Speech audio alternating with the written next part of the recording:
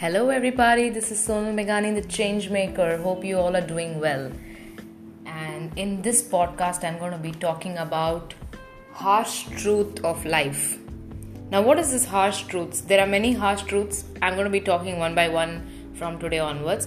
The first harsh truth is, if you have a bad thought about somebody, even in your mind, it's still a bad thought and it can still travel to another person.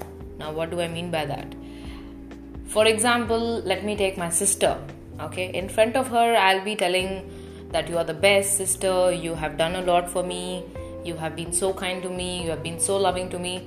But in my mind, if I have a negative thought towards her, like what does she think of herself? She's cunning. If I have a negative thought about herself, in my mind itself, it will travel to her.